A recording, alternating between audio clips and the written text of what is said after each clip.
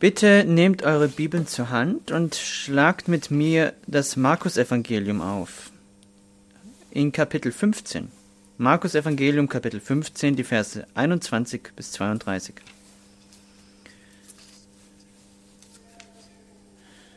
Markus, Kapitel 15, die Verse 21 bis 32.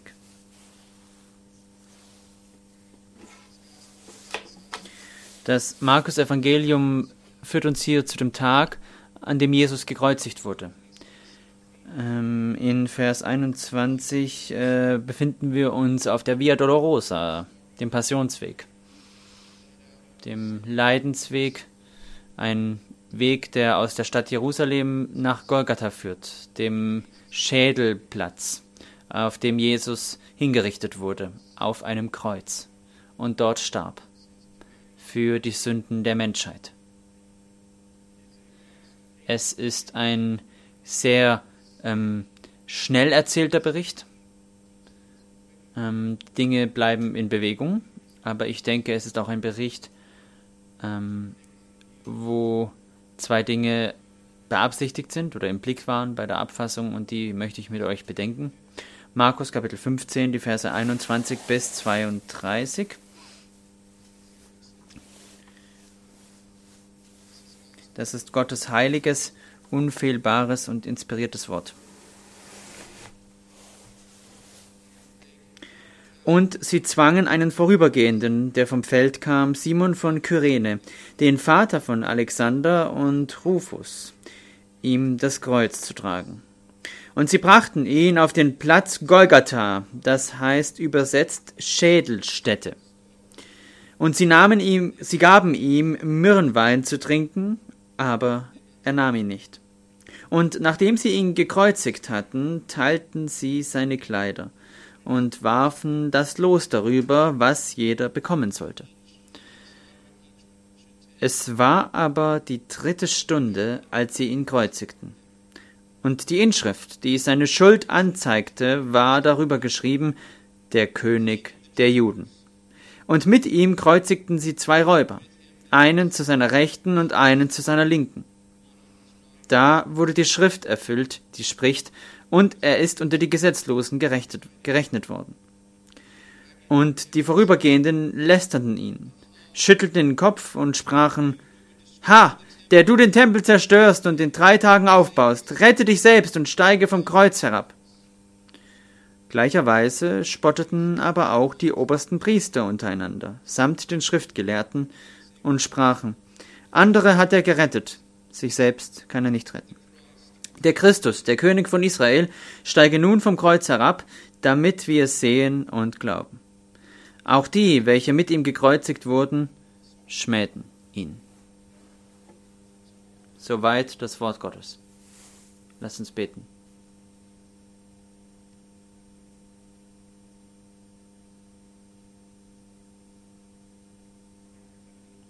Himmlischer Vater, wir haben dein Wort gehört und sein furchtbares Zeugnis über die Dunkelheit der menschlichen Sünde. Wir haben auch dein Wort gelesen und haben darin das Wunder und das Licht deiner Liebe zu Sündern gesehen. Bitte hilf uns, wie wir jetzt gemeinsam betrachten. Und lass unsere Gedanken, Herzen und Seelen dir unterworfen sein und es erkennen. Lass uns dich erkennen in der Wahrheit im Wahrheitslicht des Kreuzes Christi, in dessen Namen wir beten. Amen. Denn so sehr hat Gott die Welt geliebt, dass er seinen einzig geborenen Sohn gab, damit jeder, der an ihn glaubt, nicht verloren geht, sondern ewiges Leben habe. Denn so sehr hat Gott die Welt geliebt, dass er seinen einzig geborenen Sohn gab, dass wer immer an ihn glaubt, nicht verloren geht, sondern ewiges Leben hat.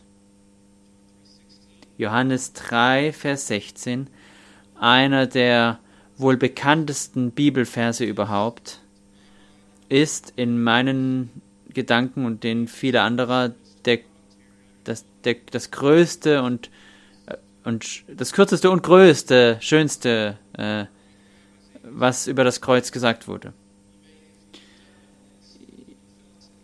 Vielleicht habt ihr auch wahrgenommen, wie Markus sich hier in seinem Evangelium ohne Anhalten, ohne Bremse, ohne Interpretation diese Ereignisse sehr rasch beschreibt.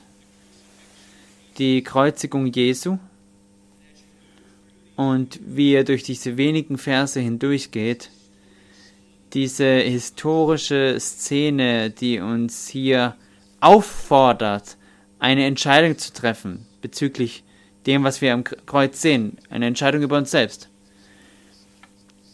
Die Leute, die die Kreuzigung Jesu veranlassten, haben auch Entscheidungen getroffen. Auch die, die dabei waren, wie sie ihn am Kreuz hängen sahen.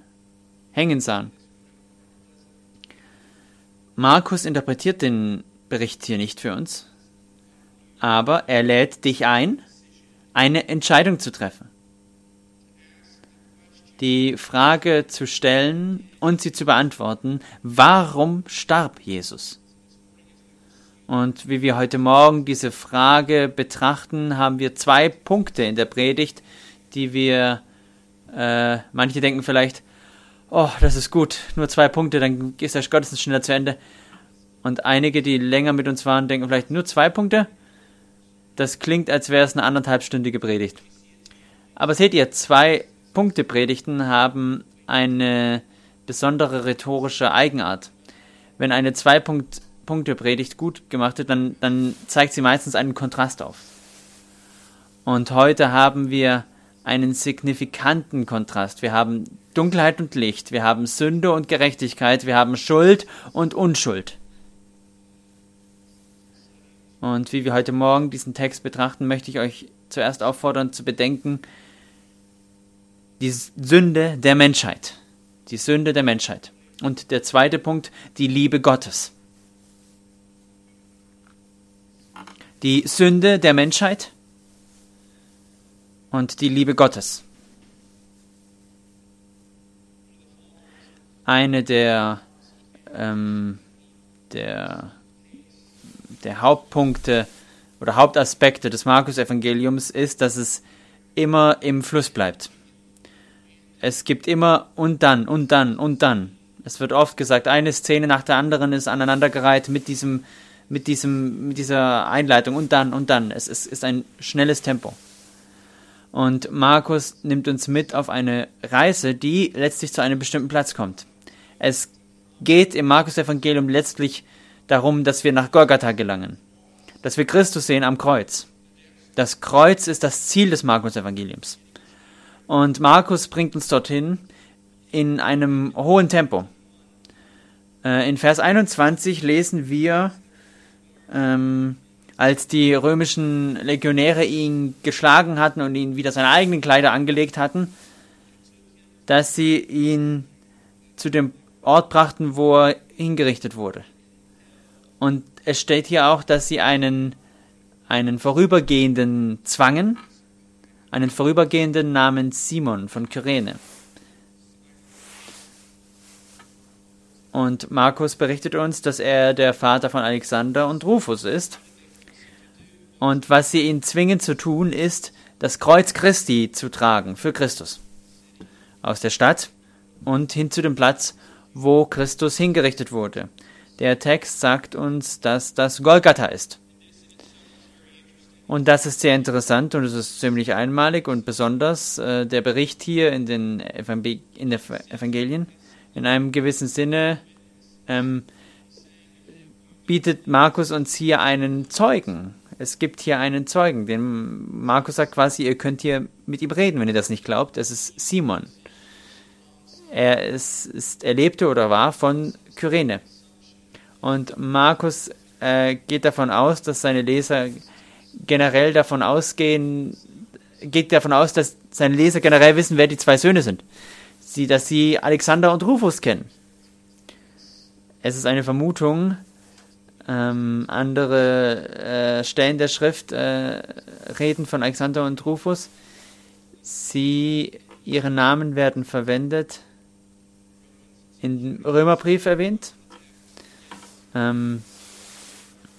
Es scheint, dass Markus sagt, wenn ihr eine meiner Quellen für diesen Bericht wissen wollt, jemand, der persönlich dabei war, dann könnt ihr zu Alexander und Rufus gehen.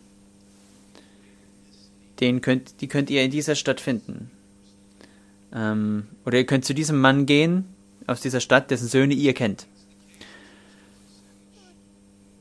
Aber das sagt uns noch mehr als nur eine Person, die ein Zeuge sein kann.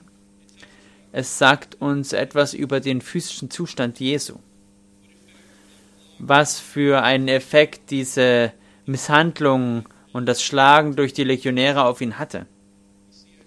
Seht ihr, wir kommen hier zu den Berichten über Christi und seine Demütigung.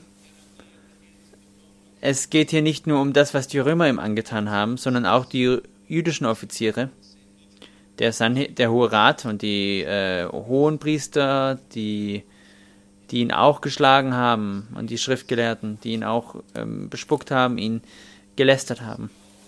All diese Dinge, die ihm widerfahren sind, und natürlich auch das Gewicht und die Brutalität, die Römer auf diesen unschuldigen Christus haben niedergehen lassen.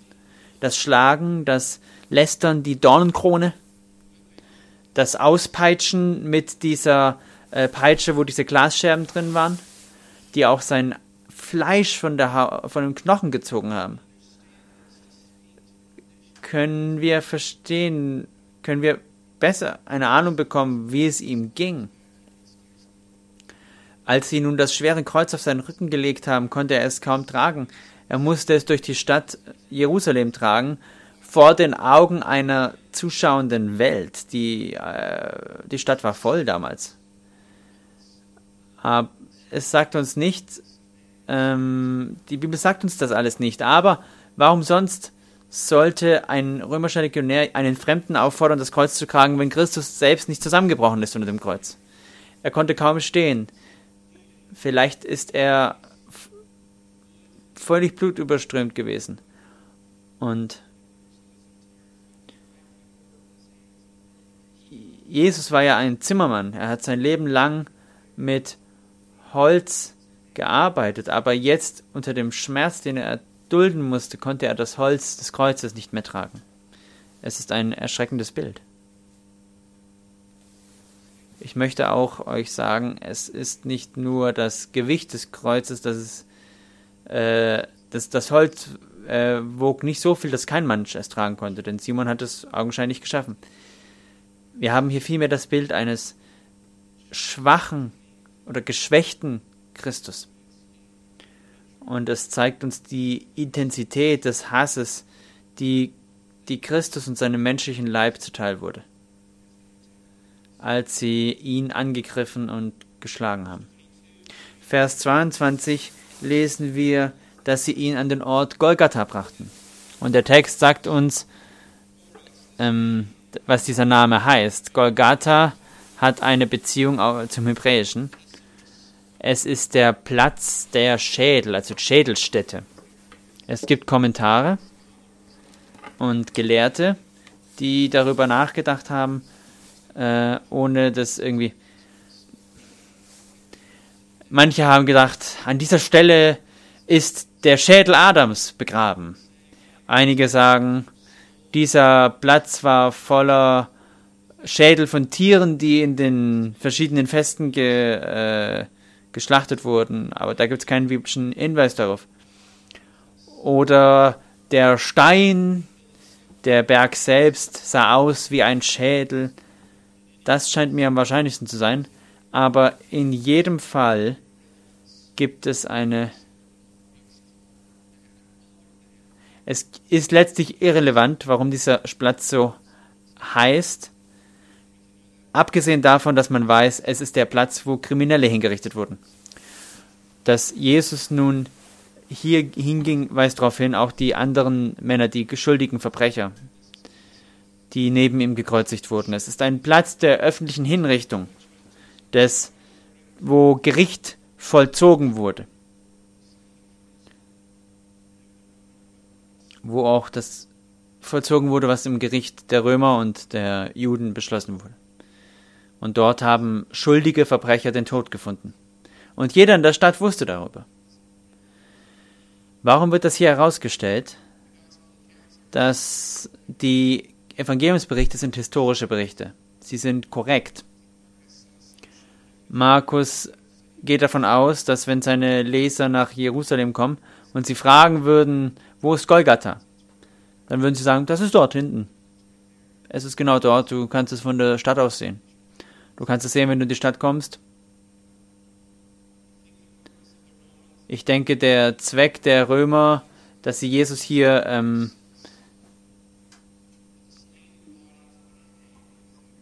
dass sie hier eine Warnung aufzeigen, dass die gekreuzigten Leiber als Warnung dahängen sollten. Wenn du so handelst wie er, wirst du genauso zu Tode kommen wie er. Und wenn wir nun zu Vers 23 kommen, da sehen wir, dass Jesus Myrrhenwein angeboten wurde. Essig mit Galle steht an anderer Stelle. Ich denke, ihr versteht, es ist ein Produkt von gegorenem Wein oder saurem Wein.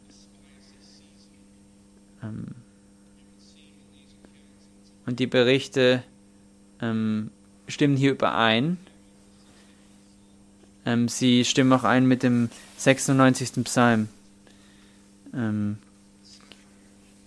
Gebt mir sauren Wein zu trinken. Das ist das Zeugnis des Psalmschreibers. Aber warum machen sie das? Das ist eine offene Frage. Wer gibt es ihm? Die römischen Soldaten? Oder sind es Vorübergehende? Wer ist es? Wir wissen es nicht. Aber es scheint, dass der Effekt oder der erhoffte Effekt ist, dass Jesus dadurch, dass er es trinkt, dass er betrunken würde. Dass er den Schmerzen und dem Leiden, das er erleiden dulde, nicht so sehr merken würde, wie nun verdorbene Menschen Nägel durch seine Hände und Füße graben. Könnt ihr euch vorstellen, eine Person niederzuhalten, während ihr solches an ihnen tut? Jede Person würde für ihr Leben kämpfen. Unter diesen Umständen ist vielleicht die Idee, dass dieser Wein keine Gnade ist für Jesus, sondern ein Weg, ihn gefügig zu machen. Aber was lesen wir? Dass Jesus ihn nicht annimmt. Er nimmt ihn nicht. Wir können die Frage stellen, die die Schrift nicht antwortet, aber ich denke, wir können wissen, dass Jesus wollte, dass sein Vorsatz nicht irgendwie beeinträchtigt wird. Sein Vorsatz war, ans Kreuz zu gehen. Er würde den Kelch des Zornes Gottes trinken. Und er trinkt lieber eher diesen Kelch als den Kelch der dieses benebelten Weins. Andere sagen, es ist auch sein Vorsatz, dass er dann nicht mehr treu wäre, weil er sich die Sache leichter macht. Ich weiß es nicht. Jesus sagt hier sicher vielleicht auch, ich nehme den ganzen Schmerz auf mich, das ganze Leid. Das ganze Leid. Ohne Hilfe. Und will es erdulden bis zum Tod. In Vers 24 fahren wir fort. In 3 Worten in der Originalsprache. Und sie kreuzigten ihn. Und sie kreuzigten ihn.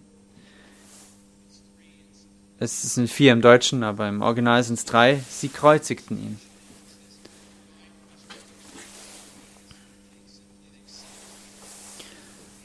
Die Juden wussten, was sie hier sahen. Sie wussten, es ist der Tod eines Kriminellen, wenn es eine Kreuzigung ist. Durchgrabene Hände, durchgrabene Füße, der ganze Körper, der nun in seinem Gewicht an diesen Nägeln hängt.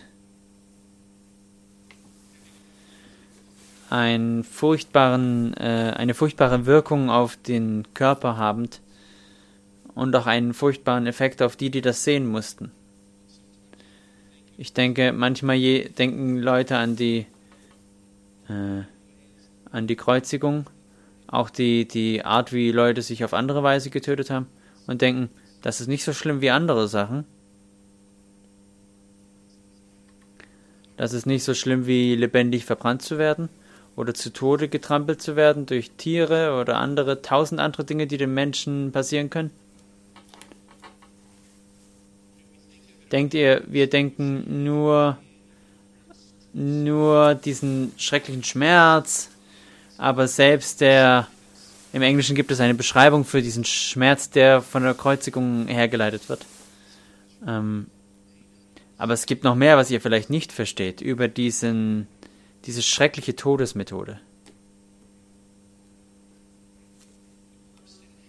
Die Person hängt an ihrem Fleisch, die Hände schwellen an, die Füße schwellen an, was immer sie wiegen, es zieht an ihnen und das ist vielleicht nur Zentimeter vom Boden entfernt. Es ist wie eine Lästerung der Person, wie ein Mann, der Verdurst gelassen wird und ein Becher Wassers in Reichweite hat, aber nicht rankommt. Und hier dieser Leid des Körpers, der nach unten gezogen wird, aber nicht zum Boden kann. Und der Mann kann nichts tun, er kann sich gegen seine Wunden stemmen, aber dann wird es nur schlimmer. Und sich gegen seine Wunden stemmend sich wieder hochziehen. Es gibt noch einen anderen Effekt, den ihr vielleicht nicht wisst. Wenn eine Person hängt, in dieser Weise, dass die Arme über dem Leib sind,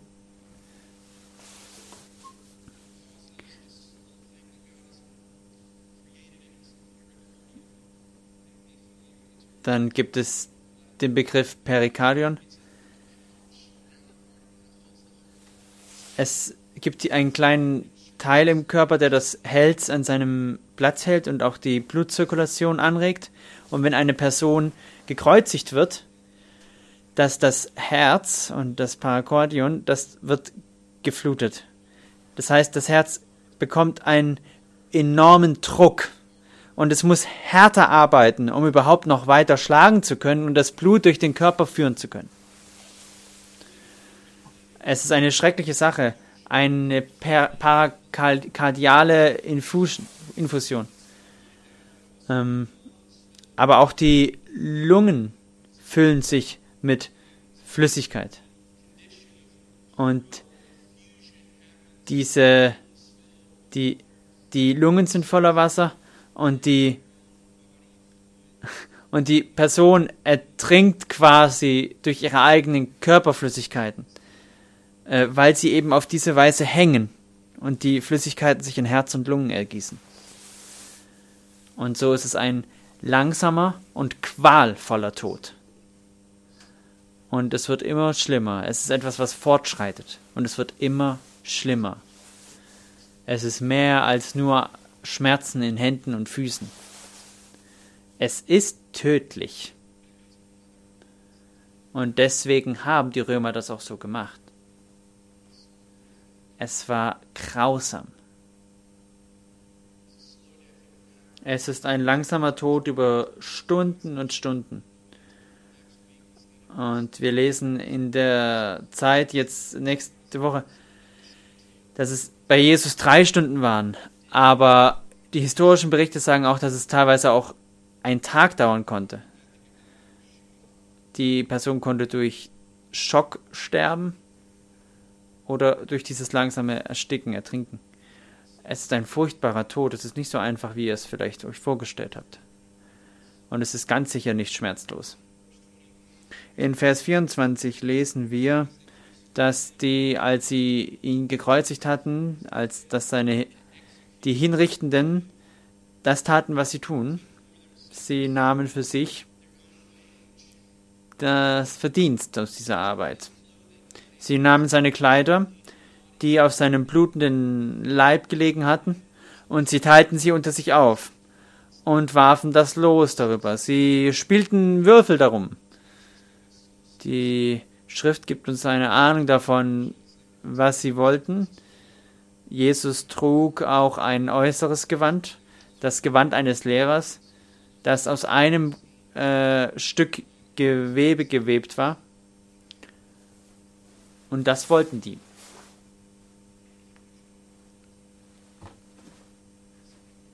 Und er hängt hier und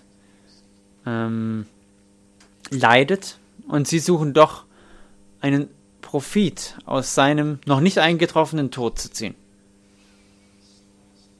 Als der Psalmist schreibt, in Vers 22, Vers 18, sie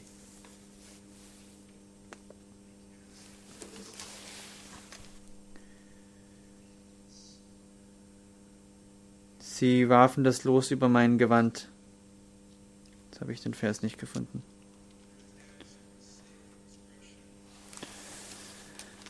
Es ist eine schreckliche Darstellung der Sünde der Menschen. In Vers 25 lesen wir weiter, dass es eine Inschrift über seinem Haupt gab.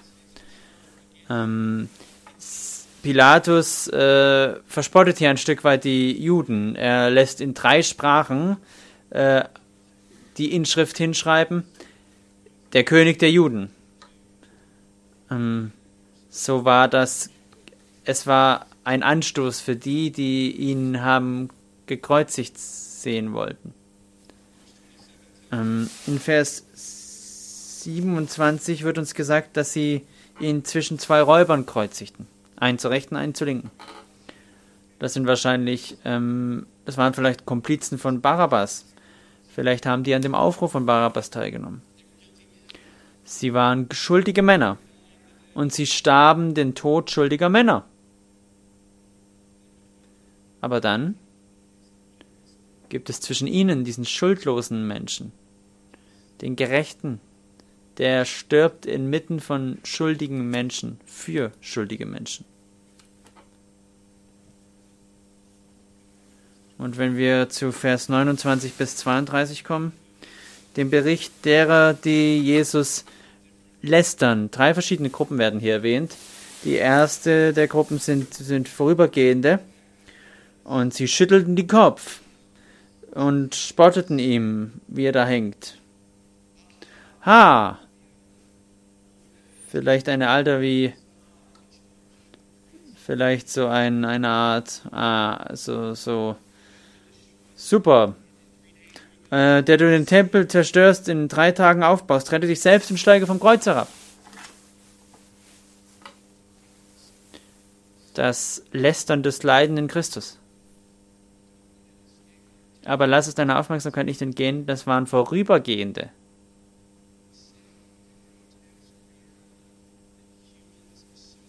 Die groteske und kranke Realität, dass Menschen so eine Begeisterung dafür haben, das Leiden, den Tod anderer Menschen zu sehen. Wenn ihr an die Gladiatorenspiele denkt, Männer, die sich gegenseitig umgebracht haben, Märtyrer, die in den Arenen von Tieren zerrissen wurden, oder auch in der mittelalterlichen Zeit, die Verfolgung von Märtyrern, die am Pfahl verbrannt wurden oder denen die Hände abgeschlagen wurden. Wenn immer solche Dinge passieren, sind Menschenmassen hinzugeströmt. Die wollten das nicht verpassen. Jemand wird leiden. Was für ein Anblick wird das sein? Das Stöhnen des Leidens, eine süße Musik für die Ohren. wenn man hier hört, wie Mitmenschen leiden. Das sind Vorübergehende, die hier erwähnt werden. Und sie kommen, um sich daran zu ergötzen, zu unterhalten und ihn mit ihren Lippen öffentlich zu verspotten. Wie verdorben. Es ist böse, es ist krank. Die zweite Gruppe, Vers 31 bis 32, die Schriftgelehrten und obersten Priester, die Jesus gehasst haben, die mit Jesus debattiert haben, die von Jesus besiegt wurden, aber jetzt ihn verspotten und sagen, wenn er der König Israels ist, komme nun vom Kreuz herab, damit wir sehen und glauben. Könnt ihr Zeugnis hören? Die wussten, wer er war. Sie wussten exakt, wer er war. Er ist Jeschua, der Retter seines Volkes. Er ist der Christus, der Gesalbte und Auserwählte Gottes. Er ist der König Israels. Und sie sagen, komm herab, damit wir es sehen und glauben. Die Verhärtung, der Hass. Sie verachteten ihn in seiner Person und in seiner Göttlichkeit, in seinem Amt und in seinem Werk. Sie hassten ihn. Und dann Vers 32 sehen wir auch den überraschenden Bericht, dass auch die anderen Gekreuzigten ihn verspottet haben. Oder ihn schmähten. Auch wenn einer später dann das Zeugnis des Glaubens ablegte und Jesus ihm versicherte, dass er mit ihm im Paradies sein würde. In Markus wird uns nun aber auch berichtet, wie auch er lästerte zuvor. Nun hoffe ich, dass hier ein bisschen Licht auf das Leid auch berichtet oder verdeutlicht wird. Markus spricht nicht über das Blut, über das Stöhnen. Es gibt 3 Worte, die nur die Kreuzigung beschreiben. Es ist sehr wenig, was hier beschrieben wird. Es ist nicht so ein Schwerpunkt, den er hier hat. Sein Fokus ist eher auf der Hässlichkeit und Dunkelheit, der Verdorbenheit, den Hass, der Sünde der Menschen, die hier überall sichtbar ist. Und das ist in Kontrast. Und die einzige Person in der ganzen Person, die ohne Sünde ist, ist der eine, der hier gekreuzigt wird, als ein schuldiger Sünder. Was für ein Kontrast ist das hier. Es ist wie Licht und Dunkelheit, Tag und Nacht. Warum Markus das hier tut, ist, damit jeder von uns sehen kann, dass Christus unschuldig ist, der getötet wurde. Der getötet wurde für Sünder, von denen er umgeben war. Und ich möchte euch sagen, wie ihr das lest und wie ihr Vers für Vers durchgehen, dass ihr verstehen müsst, weil während Sünde jeder Mangel an Gleichförmigkeit gegenüber dem Gesetz Gottes oder jede Übertretung des Gesetzes Gottes ist eine andere Möglichkeit zu sagen, Sünde ist Hass. Hass auf Gott. Das ist nicht nur etwas nicht zu tun. Es ist nicht nur etwas zu tun, was man nicht tun sollte, sondern es ist eine Herzenseinstellung, die den eigenen Schöpfer hasst und verachtet. Und das wird uns hier in diesen Versen sehr deutlich beschrieben. Warum ist Jesus gestorben? Nochmal zum Anfang zurückzukommen. Wegen der Sünde der Menschheit. Aus einem weltlichen Standpunkt heraus.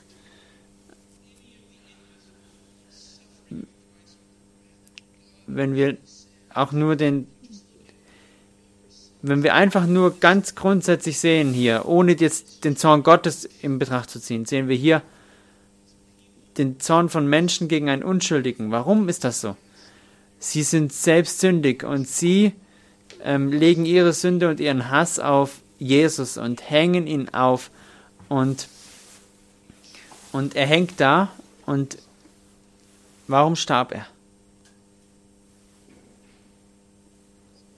Wegen der Sünde der Menschheit. Wegen der Sünde der Menschheit. Die Hände, die die Nägel in sein Haus, in seine Hände getrieben haben, waren motiviert von verhärteten Herzen. Und auch die ihn verurteilt haben, haben verhärtete Herzen gehabt, sogar angesichts dessen, dass sie wussten, wer er ist. Das ist die Sünde der Menschheit. Einer der großen Theologen des Glaubens, der Calvin, als er sein bekanntes Buch, die Unterweisungen der christlichen Religion, geschrieben hat, ist es sogar wahrscheinlich auf der ersten Seite im Buch 1, Kapitel 1, dass er sagt, niemand kann zu einem echten Erkenntnis über sich selbst kommen, außer er kann vorher Gott erkennt und dann in diesem Licht der Erkenntnis Gottes sich selbst erkennt. Und das ist auch der Zweck dieser Passage hier. Die Unschuld Christi zeigt die erschreckende Sünde der Menschheit.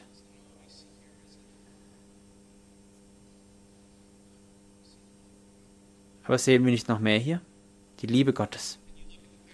Und wenn ihr den Abschnitt seht, dann kratzt ihr euch vielleicht am Kopf und sagt, Pastor, wo ist hier Liebe? Das klingt einfach nur schrecklich hier und es ist es auch. Wir haben es nun im Detail betrachtet, dieses Ganze, was hier geschehen ist, diese schreckliche Begebenheit. Und während Markus den Abschnitt hier nicht für uns interpretiert der Rest der Schrift diesen Abschnitt, oder?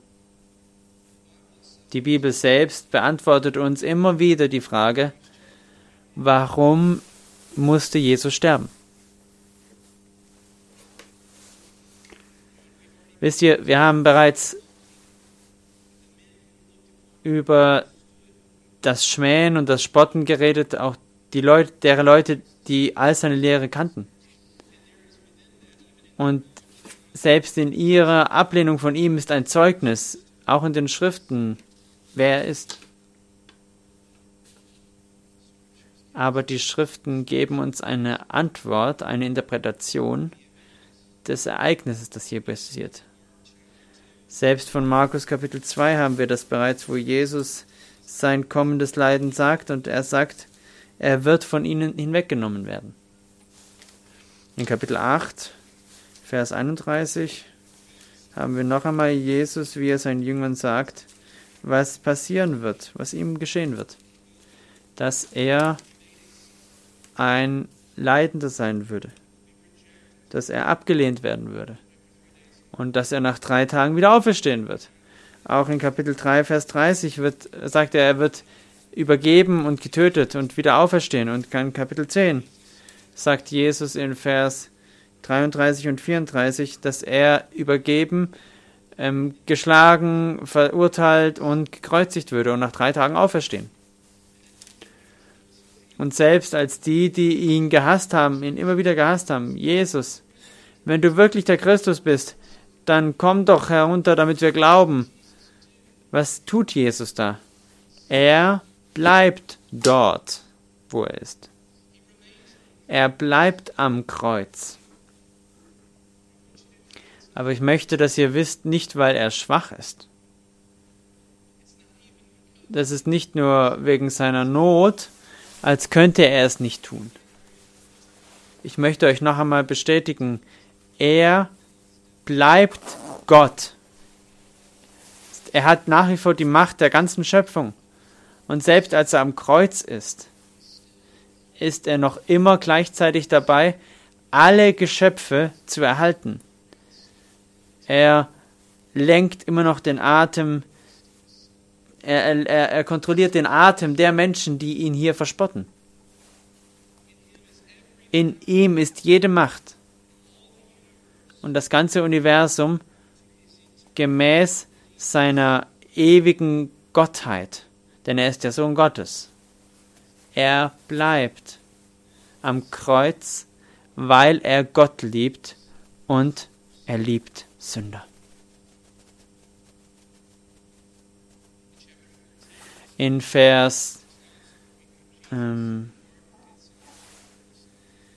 Kapitel 14 haben wir im Markus-Evangelium haben wir Jesus im Garten Gethsemane, wo er sogar immer wieder prophezeit hatte, wo er dann auch sagt, aber Vater, wo er unter dem Gewicht dessen ist, was kommen sollte. Er sagt, alle Dinge sind dir möglich.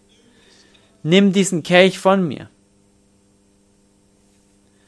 Aber nicht, was ich will, sondern was du willst. Im Garten Gethsemane sagt er, ich bin willens, das auf mich zu nehmen, was du verordnest im Gehorsam. Und dieser Gehorsam ist auch präsent, indem er hier am Kreuz bleibt, wo er den Zorn der Menschen und den Zorn Gottes ertragen muss, wo er immer noch die Macht hat, Legionen von Engeln zu befehligen und die ganze Schöpfung verschlingen könnte, wenn er es so wollte.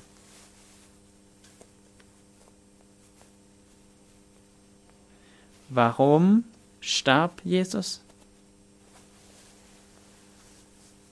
Um seinem Vater gegenüber gehorsam zu sein. Der Prinz trank den Giftkelch des Zornes Gottes, um seinen Vater zu erfreuen. Durch die Hände aggressiver Sünder übergeben, die gegen das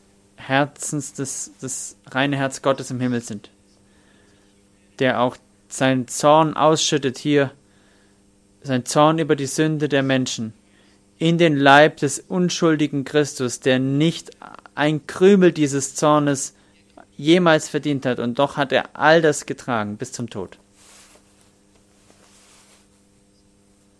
Denn Gott liebt Sünder. Warum starb Jesus? Denn Gott liebt mich und Gott liebt dich. Er war nicht willens, dass sein Zorn gegen Sünde uns verbrennen sollte. 2. Korinther 15, Vers 21. Er, der Vater, hat ihn zur Sünde gemacht, Gott den Sohn, er hat ihn zur Sünde gemacht, der von keiner Sünde wüsste. Er hat ihn, der von keiner Sünde wusste, zur Sünde gemacht, damit wir in ihm zur Gerechtigkeit Gottes würden. Warum starb Jesus? Um einen Weg zu Gott zu eröffnen und sündige Menschen wie dich und mich zu erlösen, uns gerecht zu machen. Römer 5, Vers 8 interpretiert den Abschnitt für uns. Gott zeigt seine Liebe für uns darin, dass wir, als wir noch Sünder waren, Christus für uns gestorben ist.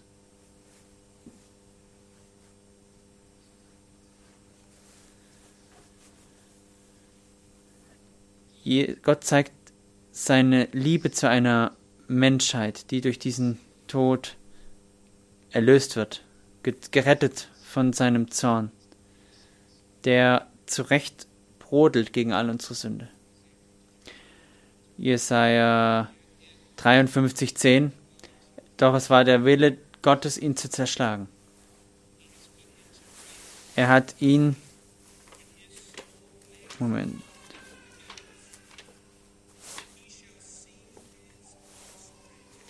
Jesaja 53,10. Aber dem Herrn gefiel es, ihn zu zerschlagen. Er ließ ihn leiden. Wenn er sein Leben zum Schuldopfer gegeben hat, so wird er Nachkommen sehen und seine Tage verlängern. Warum musste Jesus sterben? Damit wir leben können.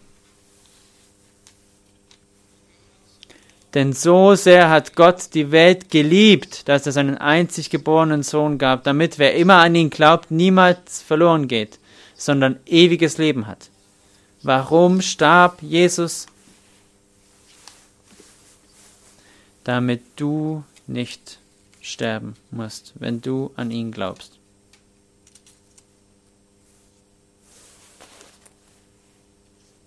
Das Kreuz fordert eine Entscheidung von uns. Es verlangte eine Entscheidung von denen, die ihn am Kreuz hängen sahen, die das schreckliche Leiden gesehen haben, die ihn verspottet haben, ihn gehasst haben, ihn geschmäht haben, die gewählt hatten, ihn zu hassen. Aber die einzige andere Option ist, ihn zu lieben. Es gibt hier keine Halbherzigkeit, es gibt hier keinen Zwischenschritt. Es gibt ein Herz für ihn oder ein Herz gegen ihn. Wirst du deinen Glauben in Christus setzen? Wirst du seine Liebe für dich annehmen und die Liebe Gottes des Vaters für dich in seinem Tod? Und Sicherheit haben unter dem fließenden Strom seines Blutes. Alles, was zu tun ist, ist an ihn zu glauben. Jesus ist mein Retter. Ich habe keine Hoffnung im Leben und im Sterben außer in Christus. Ich bin ein schuldiger Sünder ohne Hoffnung, vor Gott zu stehen mit all den Sünden, die ich getan, gedacht, gesagt, geliebt habe. Aber wenn ich an ihn glaube, dann bin ich reingewaschen. Dann bin ich sicher. Dann sitze ich am Tisch Gottes als ein geliebtes Kind und nicht als Feind. Setze dein Glauben in Christus. Glaube an Christus und Liebe. Lass uns beten. Himmlischer Vater, wir danken dir für die Schriften und für die Wahrheit. Während wir verdorbene Sünder waren, dass du uns allen vergeben kannst. Denn der sündlose Christus starb an unserer Stadt. Himmlischer Vater, bitte gib uns wirklichen und rettenden Glauben. Und gib uns ein ehrliches Interesse an seinem Blut.